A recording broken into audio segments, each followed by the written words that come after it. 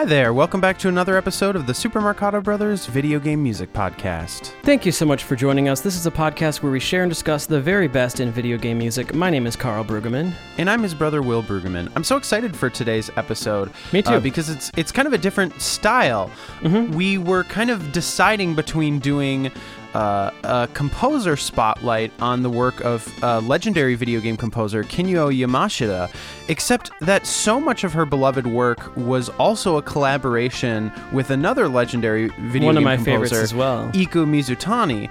And so we thought, rather than try to separate these two and focus on their individual body of work, we would just do a collaboration episode focusing on the music that they've done together, because that's something really worth celebrating, these collaborations in the world of game music. Oh, for sure. And these two composers definitely had one of the longest running collaborations in video game music that I can think of. The name of today's episode is Collaborators, Yamashita and Mizutani. This is really cool. Both of these composers got their start at Konami and worked there just for a short amount of time, but doing some great stuff, and then moved on to basically be freelancers. But most of their career working together was for the developer Natsume. Very cool stuff. So to start out today's episode, we thought it might be nice to play one individual track from each of these composers, and they're both going to be very classic for this podcast and for game music in general.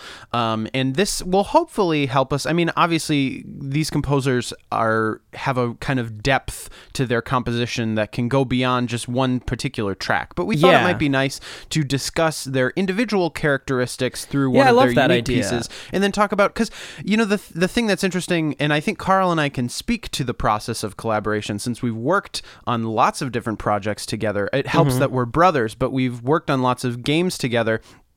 And collaboration doesn't just mean writing every single piece together. Most of the time, not. it's this person takes one track, this person takes another. That being said, I still feel like the music that you and I have created on projects where I'm doing one track, you're doing another, it's very different than music that we would do on our own, because there are a lot of discussions about the tone of the music and what the other person's creating definitely informs.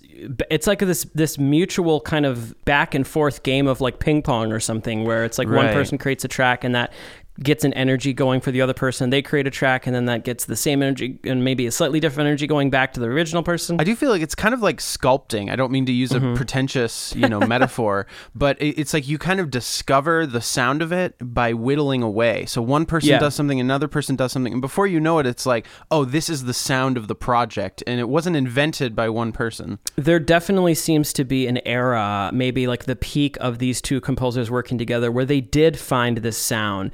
And I do kind of think of it as this classic Yamashita and Mizutani collaborative sound. And there's a couple of scores that I absolutely adore that we're going to be focusing on that really have that. And it's slightly different than what you hear in their solo scores. So really excited for this. What you guys heard playing in was a game for the Super Famicom. And that is a system that we're focusing heavily on today. That was probably the bulk of the games that these two composers worked on together were for the Super Famicom, Super Nintendo. That was Zen Nippon Pro Wrestling 2, and that was the theme of Jumbo Tsuruta. And again, that was composed by Kinuyo Yamashita and Iku Mizutani. Let's move on to a solo Yamashita piece, and this comes from what put her on the map, one of the biggest games for the NES. This is Castlevania.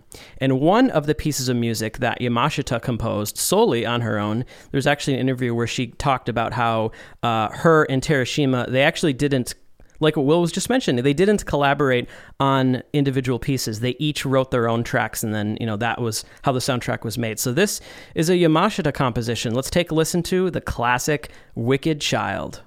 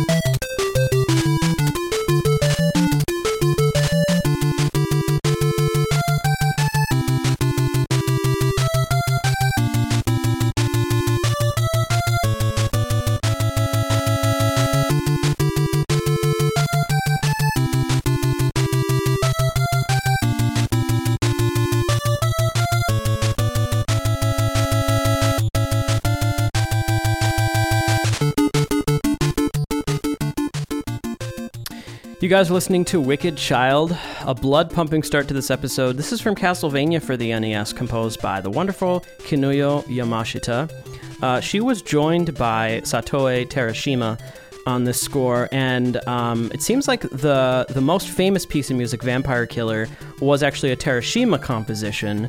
Some of the more notable Yamashita compositions, other than Wicked Child, Walking on the Edge, as well as Heart of Fire.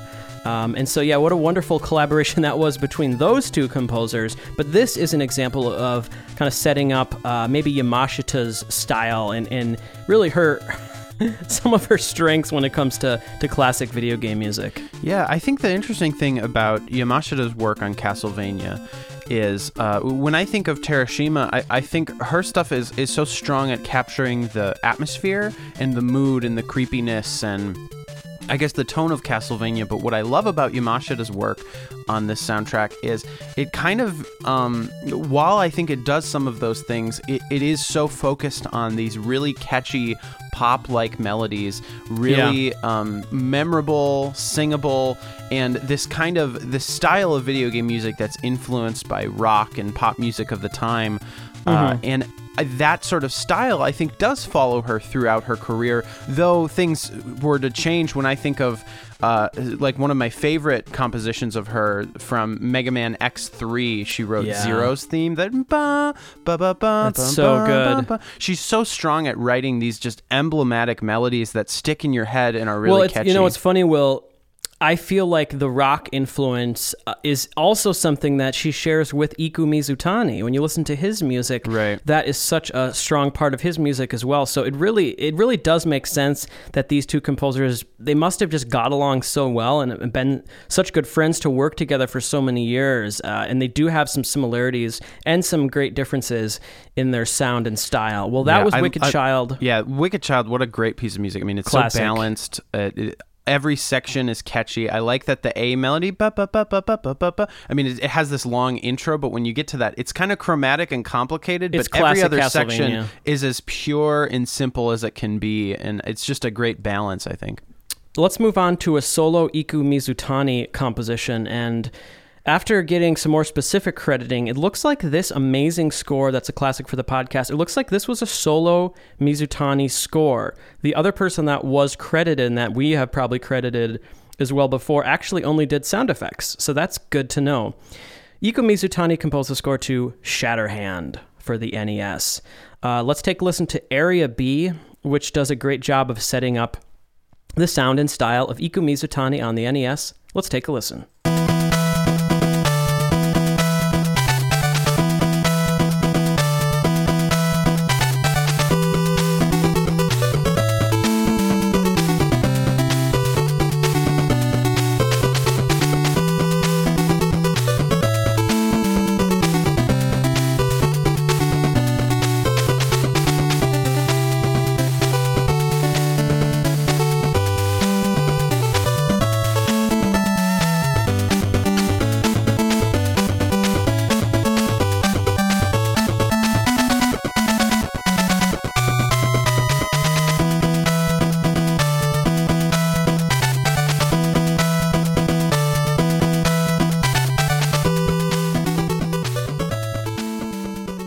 You guys are listening to Area B from Shatterhand. What a banger. This is composed by Iku Mizutani, one of my favorite video game composers, and probably a little underrated, I would say.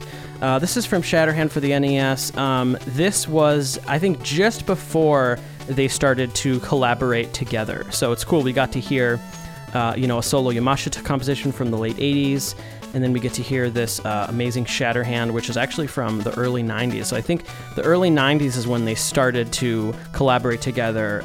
Probably, I wonder if it was at the tail end of while they were still at Konami, or was when they both started at Natsume. I'm not positive. Yeah, something that's interesting about the more we've learned about Capcom, Konami, and some of these game companies, especially from getting to talk to Takashi Tateishi, is that quite often the composer was just the composer, and the person who was implementing everything was often the person doing the sound effects. What I think is interesting about that is that companies sort of have a stock sound. So when you listen to a Capcom soundtrack, it has all the earmarks of a Capcom soundtrack, the types of instrument tone production and the way that they utilize drums. Often the composer is still probably choosing some of those things, but that's the thing that I kind of love. But at the same time, it gives me a lot of respect for the way that companies like Nintendo at the time were doing it, because some of the early composers that they hired were also the sound designers, were also the sound programmers. Yeah, so for sure. It's interesting, depending on what game company you're talking about, the composer had a different role, but I sort of really envy, in particular, Iko Mizutani and Kinuyo Yamashita. It must have been such a dream gig to just be composing music for video games, not having to deal with some of the same kind of technical limitations, but just getting to use your imagination and write the best melodies you can and sort of condense it into this great sort of 3-part voicing. Man, I would give anything to go back in time and just work back in the 80s and 90s. Oh my gosh, absolutely. Yeah, so I don't know the exact details of why she left Konami, but all that I've heard is that it was just maybe a lot of stress, maybe a lot of pressure. And so looking through the timeline, it looks like a little bit out of order. So the game that we're going to start with here from their actual collaboration was when they were both still at Konami. So we have a Konami example, and it was actually from 1987. So it was quite a few years before what we just heard there with Shatterhand. And so this is a collaboration. I've actually never heard of this game before preparing for this episode. So this is a gem here. The name of this game came out for the Famicom, is called Hi no Tori Houohen Gao no Boken. That's butchering it, but it's as close as I can get. We're going to play a couple tracks from this. Let's start off with track 4 from this Famicom game composed by Yamashita and Mizutani.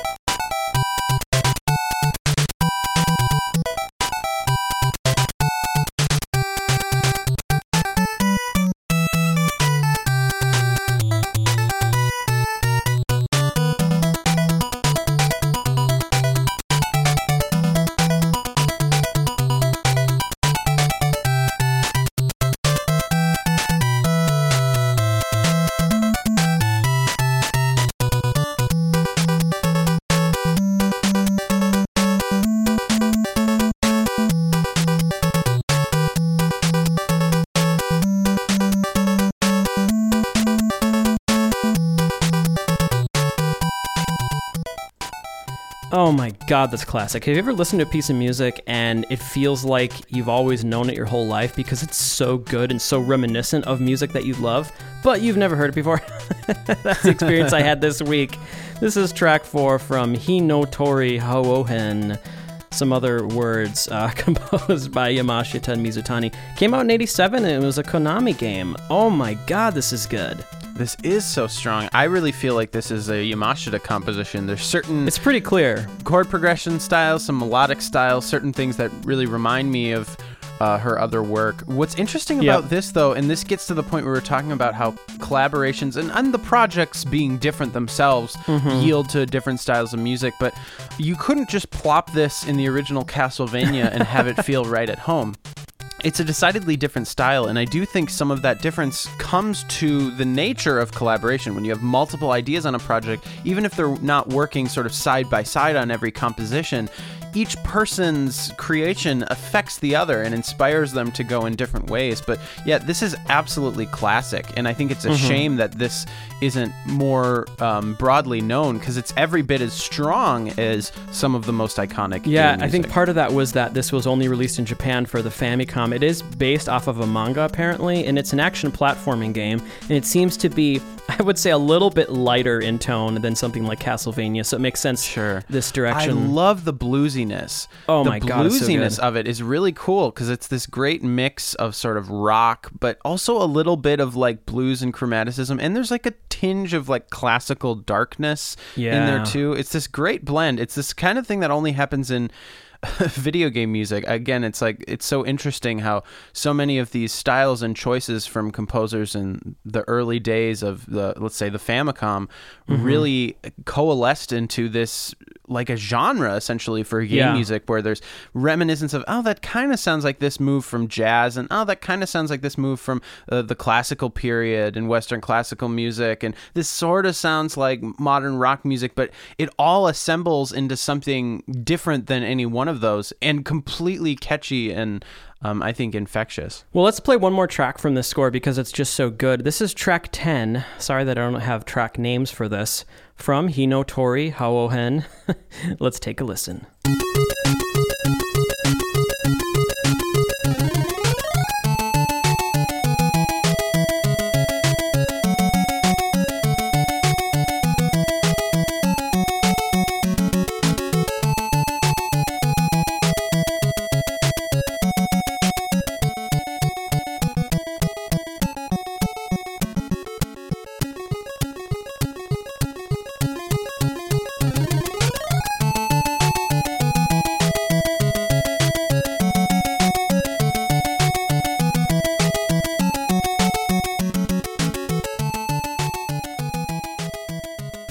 Short, but very sweet. You guys are listening to track 10. Very emotional. Has that quality that other track has, being so familiar and similar to so many other iconic pieces of video game music. It reminds me of so many other pieces that I almost don't even know where to start. But it's so good. This is, again, composed by either Yamashita or Mizutani. This one is a little harder to tell. I feel like either of them could have been responsible for this.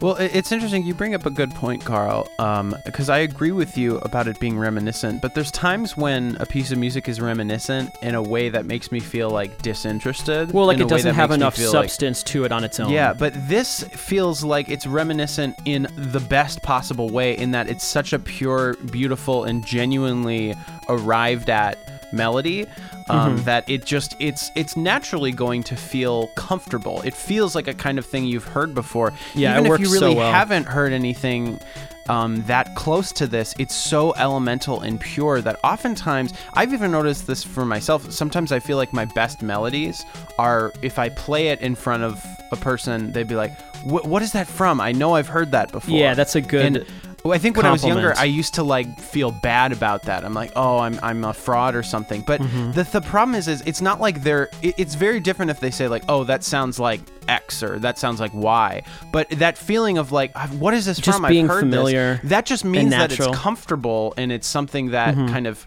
fits in your ear in a natural way. And then you're sort of like, what is this great thing? I've heard this before. And that's kind of how I feel about this piece of music, that it's like, it's so classic, but I can't really think of one specific thing that it's similar to. Well, let's move on to the meatiest part of this playlist and their collaboration. Definitely the Super Famicom / Super NES era.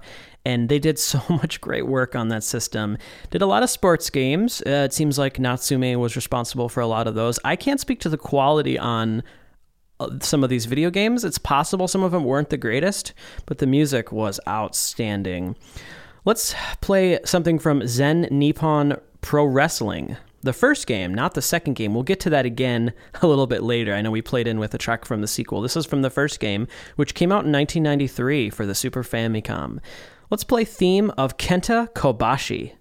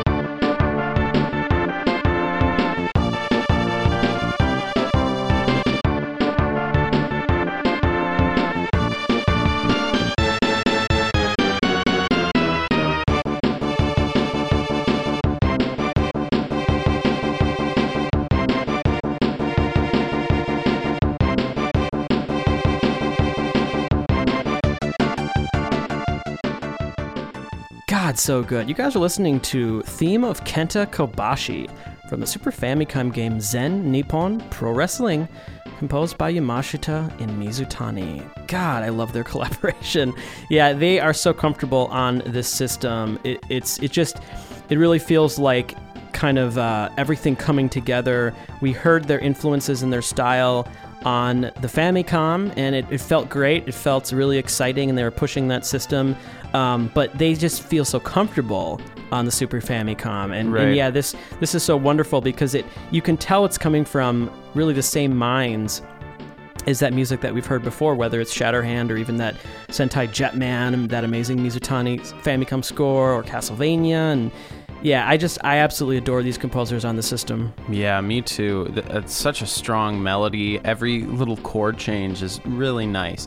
There's not too much crazy extended harmony, but there's a nice use of chromaticism and surprising kind of like you'll arrive at a certain moment of a melody only for the harmony to be recontextualized, some sort of borrowed chord, but a lot of it's transitionary. You know, sometimes with music, you'll be completely diatonic except for one moment, and oh, now we're in the flat 7, or one moment and oh, now it's the flat 3 chord. You know what I'm saying? It's like one big chord, but this, you kind of have this functional voice leading where there's a lot of this chromatic voice leading, but it does this great job of, again, blending the line between more of like a pop rock kind of a sound, something more classical, something more filmic. It's really nice, and it just sounds like game music. And that melody, I mean, oh my gosh, it's just so like strong, classic and Konami, classic Capcom. I know I've said it before, and I'm probably going to say it again. It just has that classic quality where it feels like you've heard it before in the best possible way. It's on the nose, really, really well composed video game music.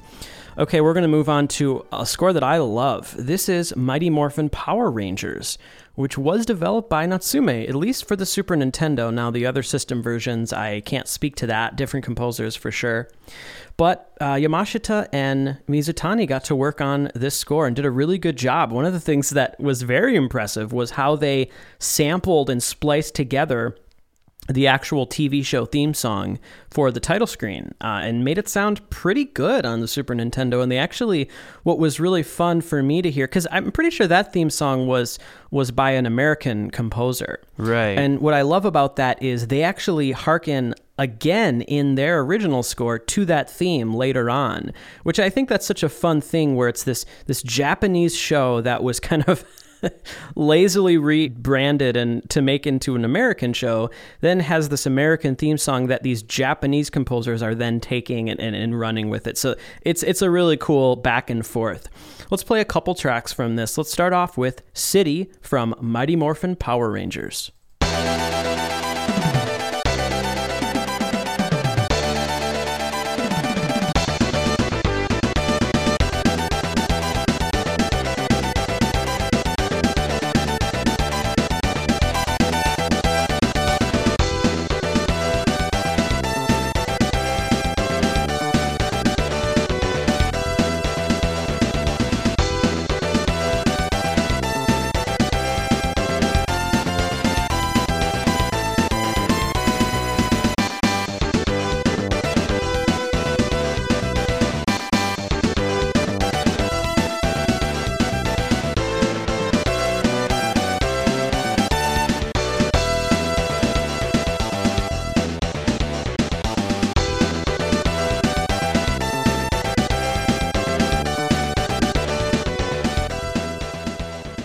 God, that's good. And it's such a short loop. This is an NES-style piece of music. It's 48 seconds. It just comes in and out. It's not wasting any time. What's so amazing about their collaboration is when they're working together, they're both going for this one sound, and it's really anyone's guess who composed this. I could totally see it as either of them. My first instinct was Mizutani, but there's elements of this melody that could totally... You could tell me it was Yamashita. So I just love their collaboration because it really seemed like they came together and just got such a great sound. Yeah, this track is, I feel like, as close to flawless as you can get. It's a so sort of good. brief loop. It's incredibly catchy, and I love exciting. that. Yeah, every functional part of it is memorable. So the really kind of fast, harmonized guitar riff is still really catchy, and the melody is just sublime. I mean, it's so well written. It's that kind of time-tested video game chord progression. I want to cover this song. Yeah, definitely. That harmonized line would be so fun to play. But again, it's like, it does feel wrong. You almost would need like 2 guitars to do this justice. Though the thing is, though, I don't know, it might be fun to do like a synth version of it, because the thing about video game music of this era is, even though they were imagining guitars, it doesn't really sound like what guitar music sounds like. Well, you know what? I don't even know if they were. This instrument is not, it's not guitars. I mean, I feel like if they really wanted it to sound like a guitar, they could have gotten closer to it like they've done in some of their other SNES scores. To me, maybe this is kind of a synth rock feels, how they were envisioning it. The guitar element is more like the counter melody, the you know. In any case, what a banger. Oh my god, that's so good. Yeah, Mighty Morphin Power Rangers for the SNES. It's an amazing score, guys. And you know what else I love is I love the Power Rangers the movie score for the SNES. That's also really good. Let's move on to one more. This is Building. Here we go.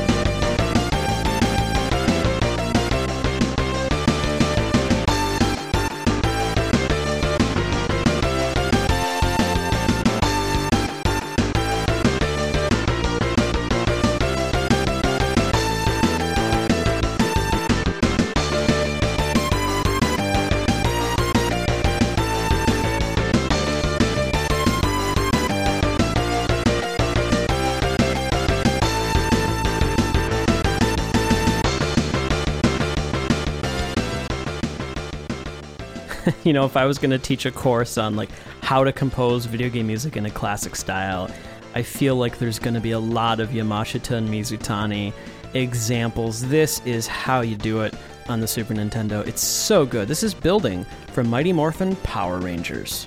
Man, the soundtrack is strong. I'm really so digging strong. it. I know we've played stuff from it before, but man, I just like, it's such a great reminder. Yeah, even for me, like I've been, such a big fan of the soundtrack for years, but going back and like listening to it with this context, especially going through all their collaborations and trying to pick the best stuff, it hit me just how good this is. Well, one of their strongest collaborations. The fun thing of doing this podcast is having episodes like this where we can recontextualize music we already know and also introduce some things that we've never played before.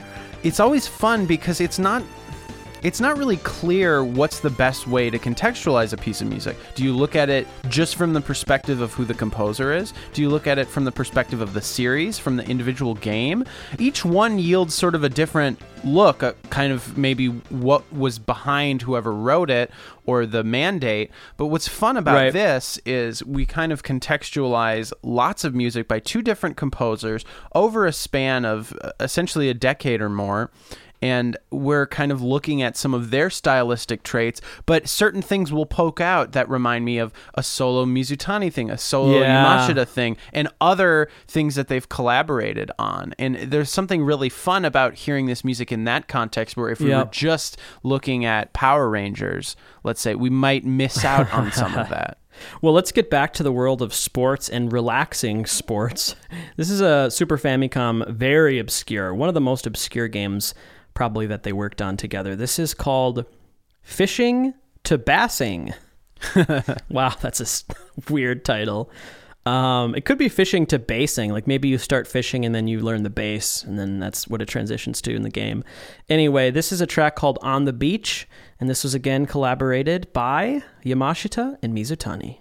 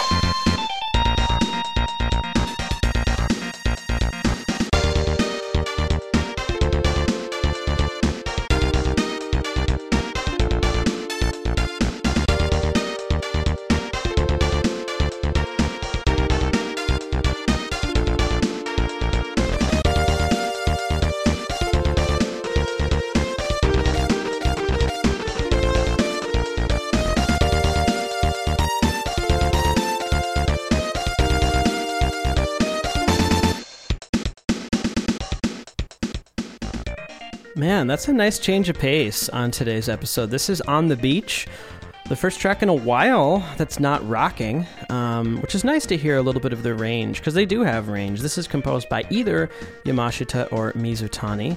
This is a Super Famicom game.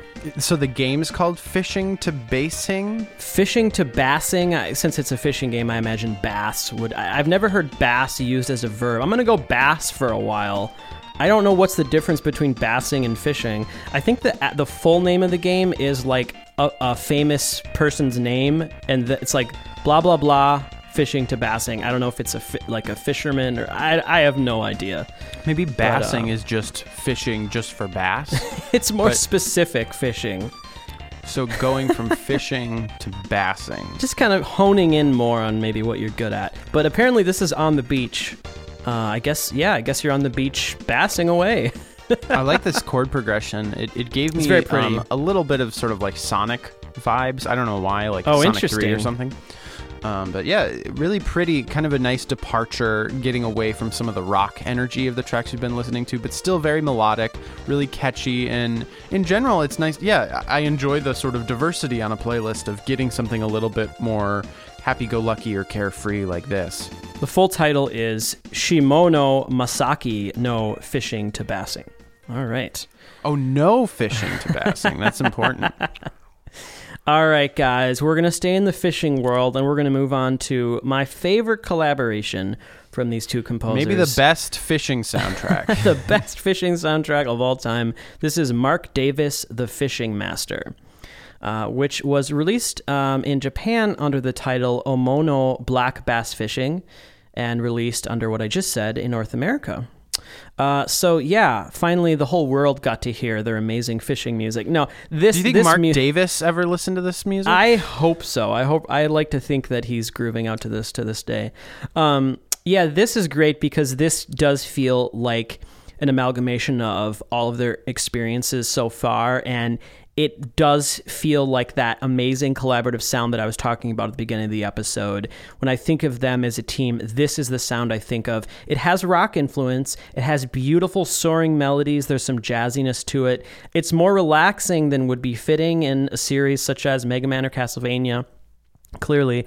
But you still get their compositional style that I just love so much. We're going to play 3 pieces from Mark Davis. Let's start off with Spring.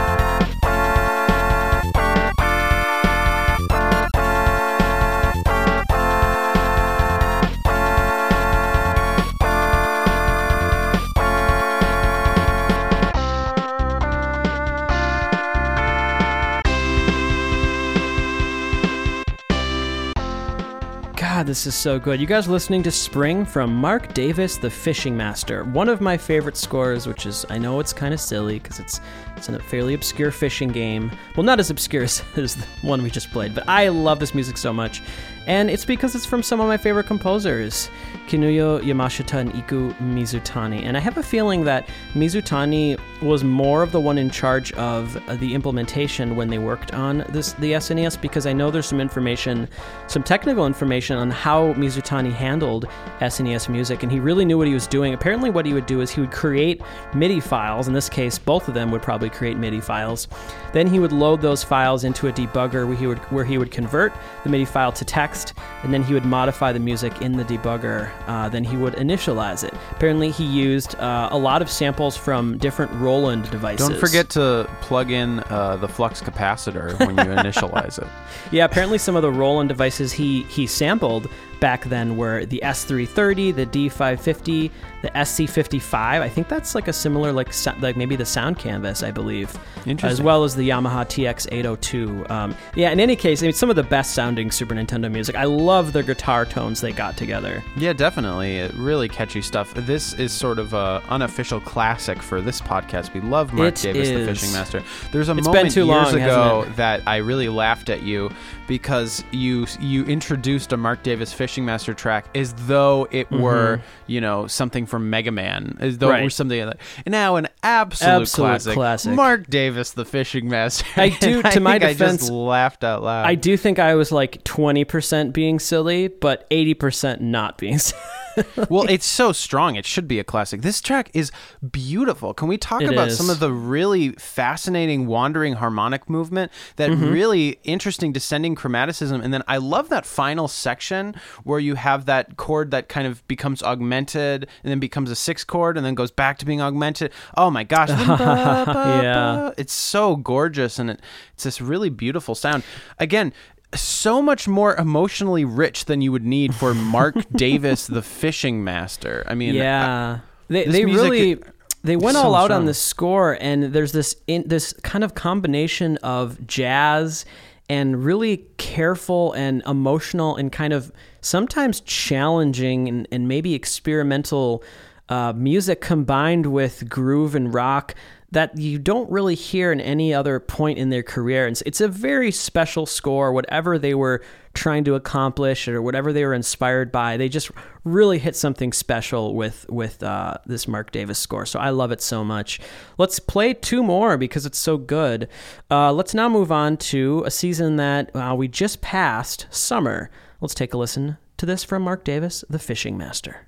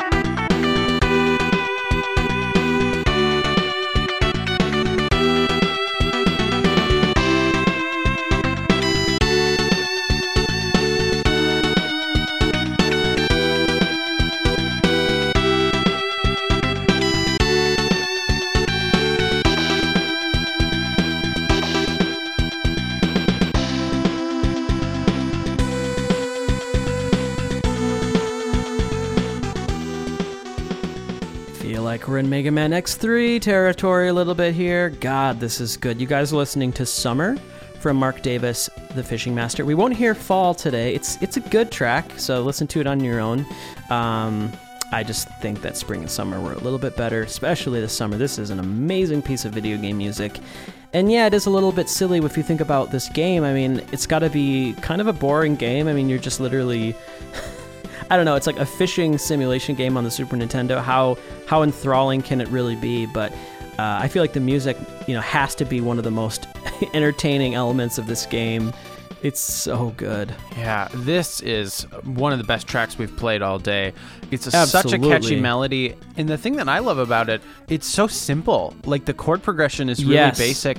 And I definitely feel like this one is Yamashita. Not actually... I think it is. Just because it reminds me of the Zero's theme in the B section, but the way that she'll have a really specific phrase of pitches and repeat it a lot. It's very similar to, if you think about Wicked Child, she really kind of hammers home this same line that in and of itself, that's pretty advanced, but by repeating it so much and giving it this really sensuous kind of harmonic underpinning. So, such a good point. Something I definitely want to talk about a little bit today, and it does make sense that I believe Mizutani was doing more of the implementation side of things when they work together, probably doing the drums, because Mizutani's drum writing from the very beginning, from something like Shatterhand or even earlier, all the way to, his work on the Game Boy Color or even beyond, his drum parts are always so natural and exciting and just better than any of his counterparts. His drum writing is always so stellar, and I still hear that in this score. If you listen to the volume changes of the hi-hat samples, and it really feels performed, and that's not easy to get that effect on the Super Nintendo. Yeah, gosh, what a great track. Both of these, spring and summer, man, they're almost as good as the seasons they represent. They really are. They're tough to beat, but hey folks, we're going to move on to this week's Track of the Week. This is Tournament Stage from Mark Davis, the Fishing Master. My favorite track in the score and my favorite piece of music that I think they've ever collaborated on. It's really, really good. Let's take a listen to Tournament Stage from Mark Davis, the Fishing Master.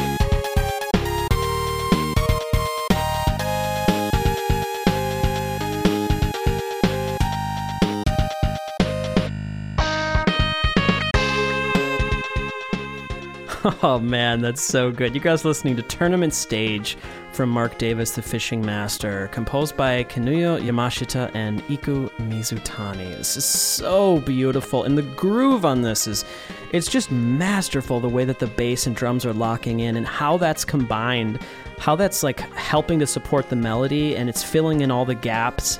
Every element has really its own place, and this is just the best. I love this track so much. I'm tempted to do something I don't think we've ever done, which is just play this track again entirely from the beginning. It's so strong. Like, I almost just want to just start it over and not say anything. Everything about it. I mean, well, let's start it over quietly as we keep talking about it here. The melody is so good. The chord progression is so beautiful. I love how it finally gets back to the loop. It's a long form. Yeah, but I also love just what an earnest piece of music it is. They really went all out to make just such a beautiful and heartfelt melody, but it's presented in a groovy, fun way with this kind of distorted rock guitar. It's the type of thing you only get in video games. Well, it really does have something for everyone. It's pleasing everybody. I mean, if you like rock, you're going to at least enjoy the guitar. If you like kind of fusion or groovy kind of music, I feel like you're really going to like the bass and the drum groove. But if you're a sensitive soul, you'll also like it, because it has that beautiful sort of descending kind of wipe a tear out of your eye, Mario 3 end credits progression. End of the summer. Might be the end of the summer season in this game. Who knows? God, that's so good. Tournament Stage. Hats off to Yamashita and Mizutani. Their work on that score. Sadly, we're going to leave it, but we're going to move on to a score that came out, I think, in the same year and really captures the same style in a way. A little different, but it's that kind of classic mid-90s magic that these two composers landed on. And we heard a play-in track from this game. It's Zen Nippon Pro Wrestling 2. That amazing track you guys heard, again, was theme of Jumbo Tsuruda, which is so good. We're going to play one more now. It's theme of Akira Taue.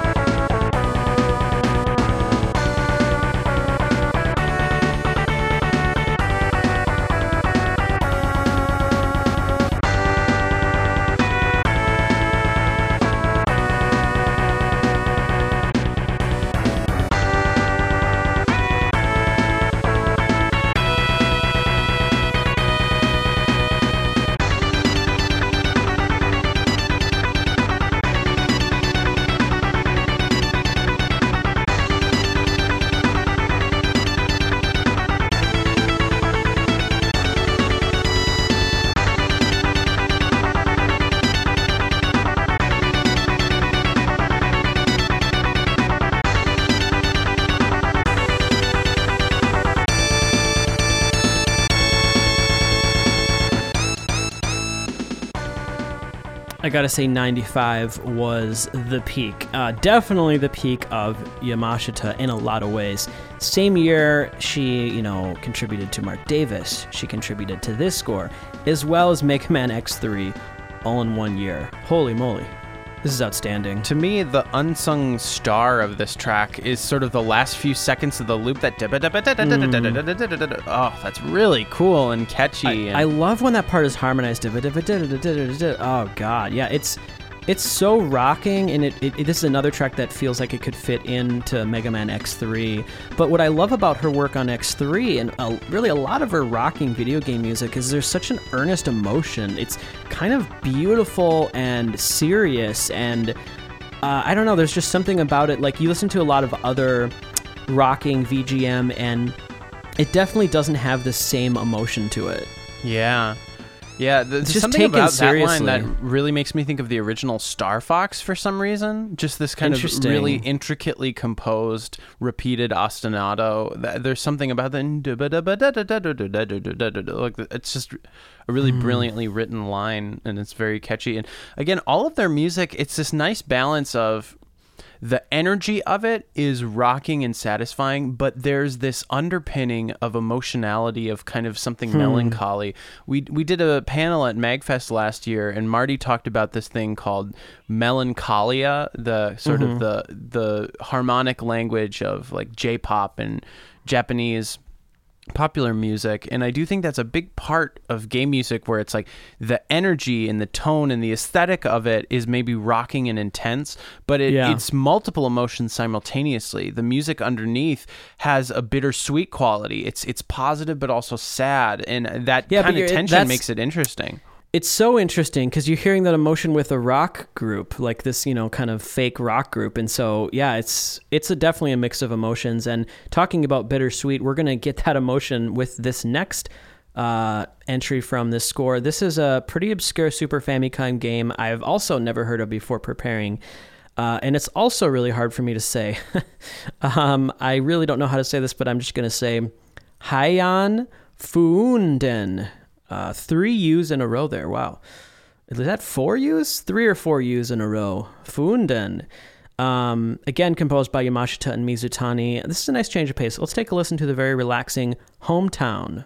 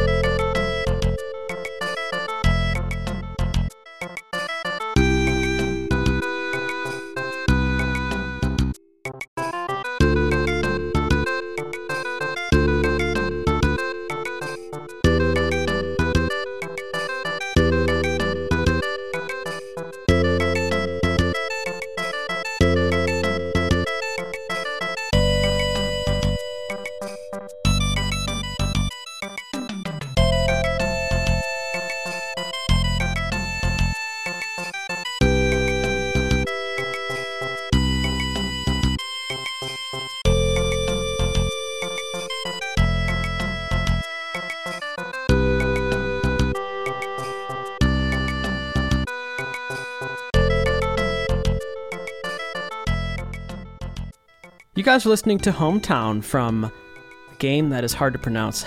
Heian Fuunden for the Super Famicom. This is a good score. It must be, I don't know anything about this game, it must be more of an RPG style because the music is a lot more relaxing and there's these different locations that kind of remind me of classic RPGs, but this is a good score. Probably my favorite track that I found from the score. Gorgeous melody. I love those large melodic leaps, from the 9th to the 7th. Or not necessarily from the 9th to the 7th, but anything that either starts at the 9th, starts at the 7th, jumps down, or starts at the, you know what I'm talking about, those kind of big leaps that land on not a necessarily stable chord tone. It's something that Koji Kondo does so much in the Zelda series, and it's something that has that kind of, that same thing, that melancholia we were talking about, that tensious quality in a piece of music. This is an incredibly catchy melody, though, and again, it's hard to tell who did it, but we were talking about about Yamashita's use of repeated melodic phrases, and that's something that's right front and center. Yeah, with this one has a lot. Again, it's kind of a complicated line, but the repetition makes it comfortable, and not just repetition where it's like it plays twice before it moves on. It kind of winds back around and happens in a different context later on in the melodic You know what format. I wonder if Yamashita was subconsciously inspired by the Ease theme, Fina. Da, da, da, da, da. There's kind of a similar quality to the beginning of that melody too. Yeah, I kind of think this is better. I so adore this track. This is maybe one of my favorites we played all day. It's really good. It's a nice change of pace. Well, let's get back to some rocking energy, and this is fun. We're moving on to another really good collaborative era for them. It was interesting as the Super Famicom winded down. They did some work for the PS1, which I checked out, which was okay. A little bit of growing pains, I think, there with that system. They did some work eventually for some other consoles, which we'll hear a taste of. But they did a lot of work for the Game Boy Color in this era, late 90s, early 2000s. Let's start off with a track from the game Meteorot 3. This is BGM 48. This one is really good. Let's take a listen.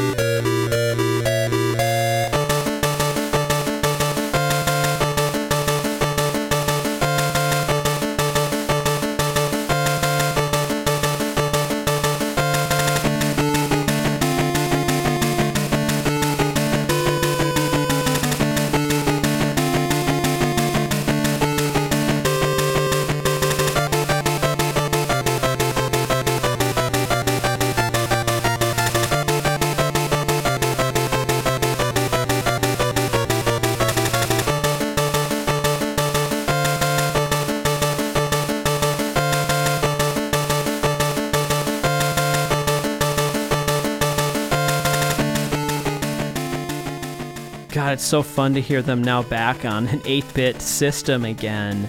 Such a treat after we had that long era, really kind of exploring some different directions in the Super Famicom, going back to the basics in some ways for Meteorot 3 for the Game Boy Color. God, this is strong. It has all the sort of earmarks of their music and what I love. These kind of harmonized and shreddy fast guitar riffs with a little hint of blues and chromatic color. Really strong track. And it's also fun, just you were talking about kind of leaping into the PlayStation era and maybe how it was hard for them to find their footing, but then you go back to this 8-bit sound and they're just they're like, oh, I know how to do this. As ever. It's like we're back in the 80s again. It's just awesome. Well, it feels like we're back in the 80s. This came out in 2000 for the GBC, and you could have told me this was, 1992 for the original Game Boy or something. It's so good. I absolutely love this track. You know what? I want to say that we actually played this on our Game Boy Music You May Not Have Heard episode. Oh, interesting. So if you like this kind of music, you should. I really, really loved that episode. That was one of my personal favorite playlists that we've had. So I'm going to give a couple shout outs to some other collaborations. So that's actually it for consoles. We're going to hear a couple of other collaborations on some handheld systems before we go.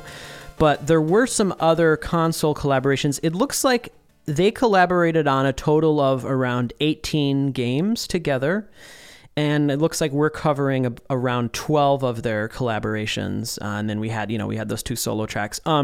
So they did, like I said, do some stuff on the PS1. The game that they did on the PS1 was called Digital Figure Aina, which I did listen to, and it was okay. A lot more work on the Game Boy Color. we're going to move on to some Game Boy Advance entries.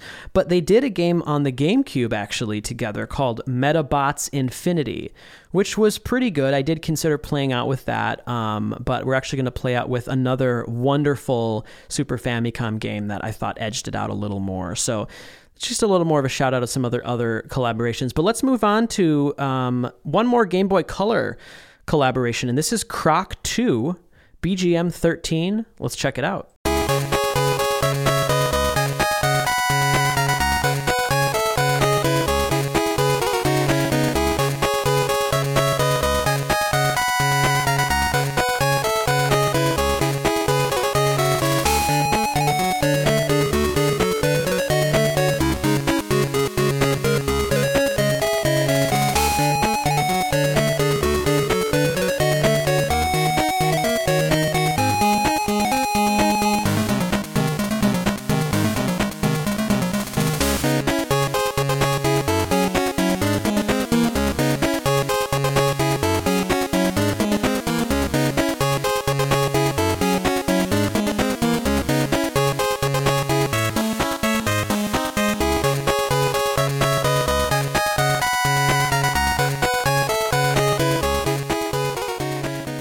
You guys are listening to BGM 13 from Croc 2, kind of an experimental piece of music.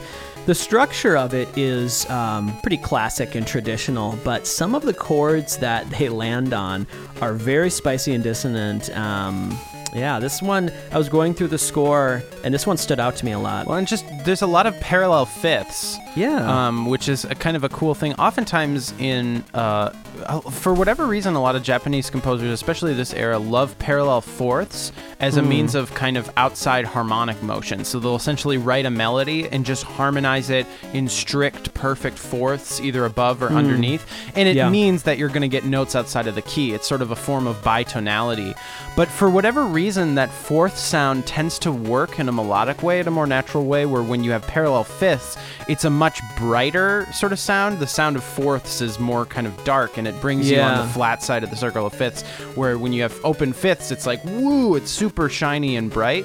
And so that's what this track sort of exploits in certain moments. So there's that kind of sound of outside chromaticism from a really sharp or a bright side of the circle of fifths. I think these composers had fun with the score to Croc 2. I was about to skip over it. I was listening through it, and a lot of it is more kind of like kid, kind of childish music, like very cartoony and not that amazing. And I was just about to pass over it, and I got to this BGM 13, and I was like, oh, this is definitely a completely different direction, and kind of maybe reminds me of maybe how they would have approached this type of 8-bit music back in the 80s, because there's something kind of creepy about it. So it must be some sort of creepier part of this seemingly more colorful game. But let's move on to the Game Boy Advance, and we're going to have a couple of different games that we'll be able to close out our episode with. And this was interesting. This is a very early Game Boy Advance game, and it was kind of fun to track down this info to find that they actually were the composers for this particular version of Monsters, Inc. for the Game Boy Advance. Insane.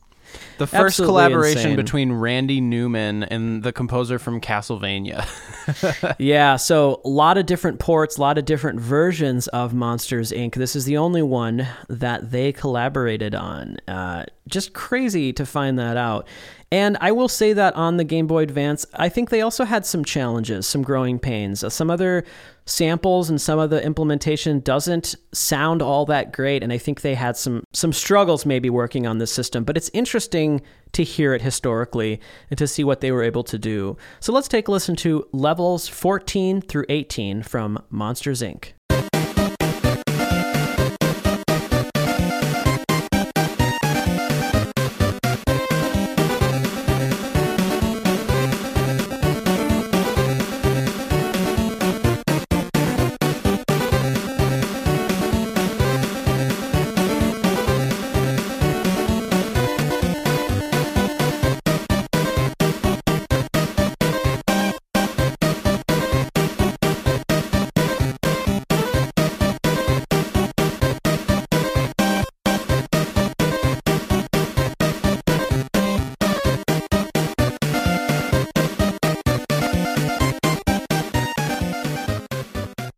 Fun. You guys are listening to levels 14 through 18 from the GBA version of Monsters, Inc., surprisingly composed by Kinuyo Yamashita and Iku Mizutani. I do prefer Randy's take on the world of monsters and so funny. scaring. Yes, some of the earlier pieces in the score are closer to that style, more jazzy and fun. This one must be some sort of chase level or something. None of the music wowed me that much, and I just mostly thought it was an interesting kind of historical thing to see what some other later collaborations were. Sure. And to me, in my mind, it feels like they're definitely not as comfortable working on the system. It's funny, That they're makes even sense. sampling. It sounds like they're sampling Game Boy sounds, which is weird because you do have those legacy channels, so they could have just used those. But doesn't it kind of sound like they're sampling like retro sounds? It sounds, I mean, some of them remind me of Super Nintendo, but I mean, that's just the Game Boy. I think they're using more of the legacy channels than they're maybe just using one sample instrument. But yeah, it definitely has it's not the most polished sound I've heard. A little interesting tangent, just because I mentioned Randy Newman. Carl, I recently went back and I was showing Emma those Mad TV Randy Newman the Will sketches. Sasso. Oh my God, those are funny. Yeah, those and are then great. I went down a rabbit hole and I went through all the old John Madden things, like the John Madden quick popcorn popper. Those are so funny. Oh my God! You I showed haven't that to me watched when I was those a in little kid. ages. Yeah, They're that still was funny. I think that those old Mad TV. he things burns hold up. himself. Yeah. Oh my That's God! great. I can't put some butter on it. I can't get this butter packet Butter open. packet, yeah. Well, let's end our episode with one more GBA example before we play out with a great Super Famicom kind of obscure entry. This is a game called Shingada Meteorot. That's the same series as we played earlier, Meteorot 3, for the GBA. And they definitely are more comfortable now working on the system. This sounds really good. And so they were able to figure it out maybe a little more. This is a track called Iris Has Been Kidnapped, again from Shingada Meteorot. Let's take a listen.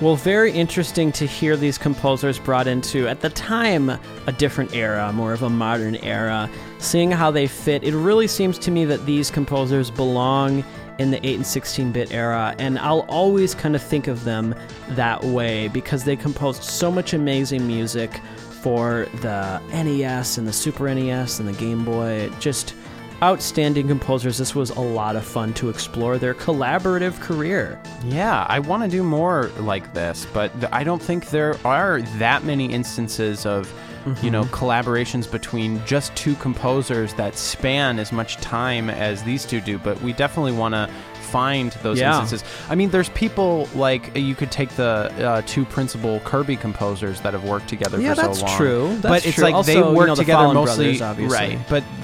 But also the Fallens didn't have that long a career, and after a while, it was mostly just Tim. That's and true. the Kirby composers, it's like they mostly just worked on Kirby, so they'll be like doing a Kirby episode. That's so funny. So Yeah, it'd that's a be good interesting point. I want to see though, and feel free to either on our Discord or send us a message if you have an idea for kind of another great collaboration Collaborators. episode, because we really enjoy doing these. Absolutely. We want this to be kind of a new series. We're going to play you guys out with the ending from Casper, the Super Famicom version. This was also hard to find. Apparently, there's a lot of different versions of Casper, and there's even, I want to say, a Super Nintendo American version that is an entirely different soundtrack. And so this is the Japanese version of Casper that was composed by these wonderful composers. And this is the ending theme, a great way to send you on your way. What a fun episode. We hope you guys enjoyed. Let us know what is your favorite collaboration from these two, and absolutely some other ideas for future collaborators episodes. Yeah, at the time of recording, this is the day that we're having our show at the Hook and Ladder New Game Plus. Exciting. We're playing with 2 other bands, but at the time you're listening to this, that will already have happened. So thank you for coming, or I'm sorry you couldn't make it if you didn't come. I always feel weird. We'll have some video. Yeah, we'll have some video. I think we're going to... our good friend Aiden, who actually took all the amazing one-take videos that kind of more of the quote-unquote studio videos we've done, he's actually going to be coming and trying to take some video of the show as well. So hopefully we'll have some cool video to share with you guys from the show. But yeah. I look forward to it because that show that we played last year was my favorite that we've ever done. The sound was great. I felt like the energy was really high. So I'm looking forward to another good time tonight. It's going to be super fun. We're going to play you guys out with the ending from Casper. Thanks so much for listening. My name is Carl Brueggemann. And I'm Will Brueggemann. Have a great week, everybody. Peace out.